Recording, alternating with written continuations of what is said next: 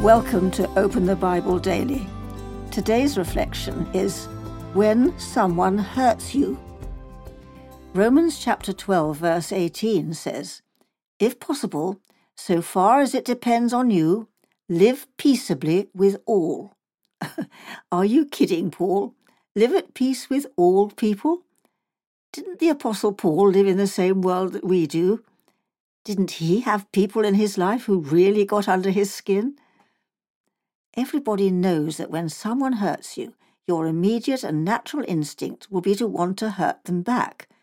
They brought you down, and you find a certain pleasure in bringing them down. How do you restrain the desire to even the score? Again, the truth of God's judgment helps us, and Paul explains how.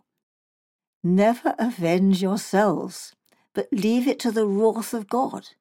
For it is written, "Vengeance is mine, I will repay, says the Lord."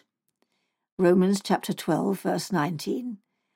God will repay, so leave room for his wrath. When a co-worker says something behind your back at the office, or a friend minimizes your contributions right in front of you, you don't need to give it to him.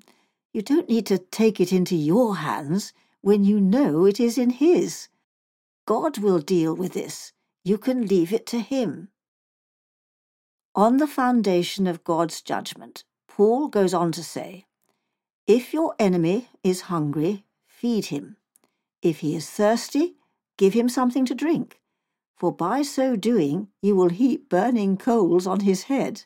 Romans 12, verse 20. The hardest truth can produce the most tender heart. If you don't believe this, you will always be trying to even the score. Are you caught up with trying to even the score? Take some time right now and apply this truth to the situation.